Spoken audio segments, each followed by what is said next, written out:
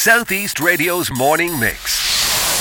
Chat, news and your views. Morning, Alan. And we had some mutual friends, and we were talking about the Nolans, Wacker Nolan. Wacker Nolan, yeah, an uncle of mine. He's married to was married to my mother's sister, Martha, and all the Nolans up there in Madeleine Town. And one of my great friends, and I really missed him, is Larry Nolan, Lala. Lala was lovely. We played together in Park Hotspur. He was my centre half behind me, and he looked after all of us. He was a lovely, lovely man. So. Lovely, yeah, he was. Yeah. All of them are. All those Nolans are lovely. So your hotbed is Gulbar Road in Madeleine Town in Wexford. My grandmother's from Gulbar Road in Madeleine Town, and my mother's from Bride Street here, all right. So couldn't get any more Wexford, could we? Well, first of all, congratulations, because we did a documentary called Shattering the Glass Ceiling, which we put out as a special programme, and I'm raging I didn't know about what you were up to, because I was certainly popped you into it. I might still do it if you revamp it.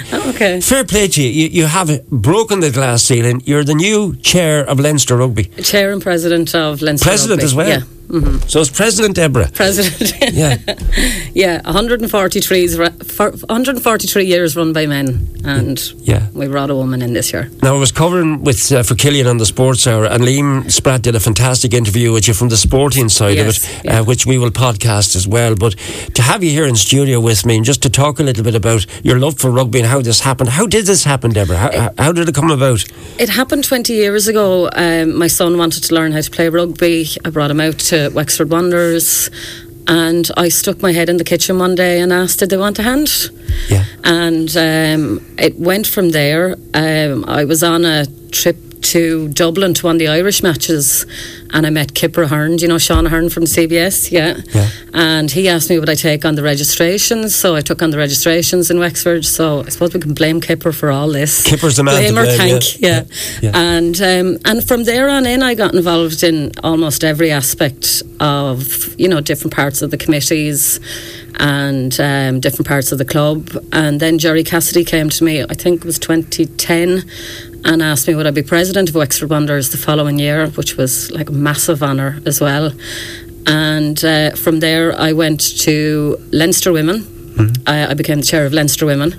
I went over to the Southeast area, and then a couple of years ago became the senior rep on the Southeast area. And now you're president. And now I'm president. And you've already done your first function, because the piece of broadcast in the Sports Hour, Liam had recorded with you on the day, and you were going to the Burlington. I was going to the Burlington. So what was the first function? It was the awards night, was it? The first Leinster Awards ball in 2 years, and it was a baptism of fire. Like, I got elected in on Wednesday and told on Thursday you're doing the awards on Saturday night. So speech. Yeah.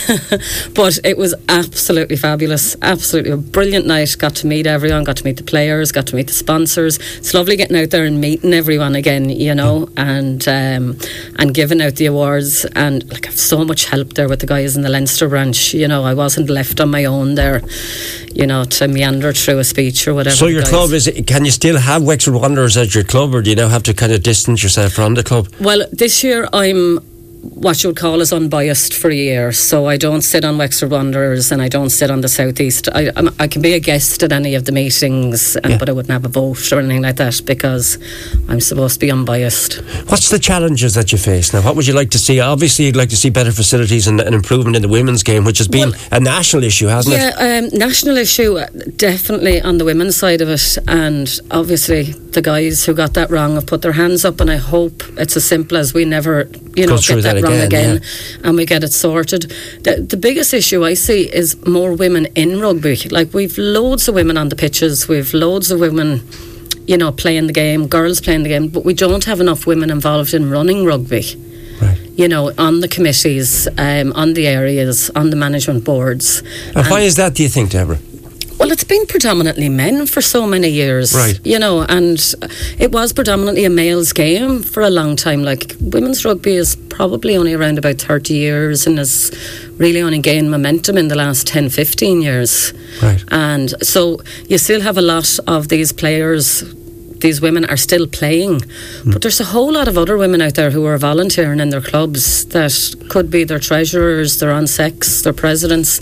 You know, they're well able to do it, I can do it. You know, I started in the kitchen and went on to become the president of my own club, and now the president of Leinster. But I mean, what you've done is fantastic. As what Stella did as well. She managed Enniscorthy rugby team, didn't she? Stella, yes, Stella's very good. And I don't know if you know, but Wexford and Enniscorthy amalgamated this year our under-18s and our women's team into the South East Lions, which was just brilliant for both clubs to have that great amalgamation. But you've Stella up there, you've Spud up in Enniscorthy as well, who does brilliant things.